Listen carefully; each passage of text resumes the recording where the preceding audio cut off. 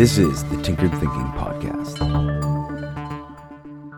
Episode 653, The Hinge. Stories hinge on questions. Many great stories only have one question at their heart, a question at the center upon which the whole story turns and seeks to explore that question. Everything leading up to that question in the story is, for the most part, just building context for the question to occur. For those who've seen American History X, the central question is, has anything you've done made your life better? The main character is hit with the full force of this question as he realizes the answer is no. He spends the rest of the movie trying to explore how the answer to that question could become a yes. In the action movie The Matrix, our main character Neo is told that he's not the one, which seems to be the whole point, but he's never all that concerned about this distinction and is always more interested in what's simply possible. The question hides a little later in the story, and it's phrased more as a statement. When the remaining crew are about to pull the plug on a trapped and drugged Morpheus, Neo says, "I think I can bring him back." Any phrase that begins with "I think" is really more of a question. It implies, "I'm not sure. I need to find out." Which is exactly what a question does to us.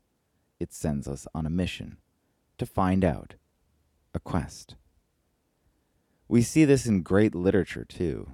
At the heart of the Odyssey, Odysseus goes to the underworld to speak with a famous prophet named Tiresias. The prophet fills Odysseus in on the fact that Poseidon is upset with him and he needs to make reparations. But in addition to that, Tiresias tells Odysseus that if he cannot get control over his wild impulses that have blossomed as a result of war, he will never get home. That's the question. Can Odysseus change from a warlike state back into a person who can successfully re-enter civil society? This is perhaps the central question at the heart of all post-traumatic stress derived from battle. And the second half of the Odyssey is dedicated to the exploration of this question.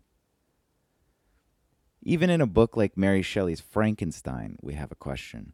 The monster who has been hiding out behind a random family's house and listening and watching their life secretly finally sees his own reflection.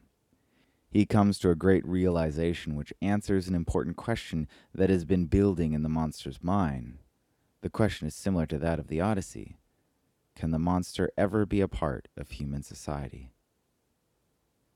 Upon seeing his own reflection, he decides the answer to that question is no, and the rest of the story is really the monster dealing with the answer to this question, and eventually he flees to the snowy world of the North Pole where Frankenstein finally loses him.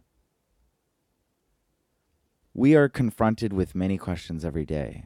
We entertain questions all the time, in books, as they arise in our mind, but unless a question has an impact on our behavior, unless we are driven to actually go find an answer, these questions that we encounter aren't in their best form, or perhaps simply aren't a good fit. The best questions change our life. They represent the points when our own story hinges and suddenly goes in a new direction. It begs to wonder, what are the questions that have caused your life to veer in new directions? Or perhaps you're still looking for that question.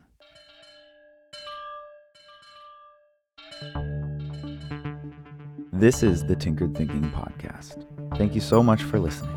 If you find the Tinkered Thinking Podcast valuable, there are many ways you can support it.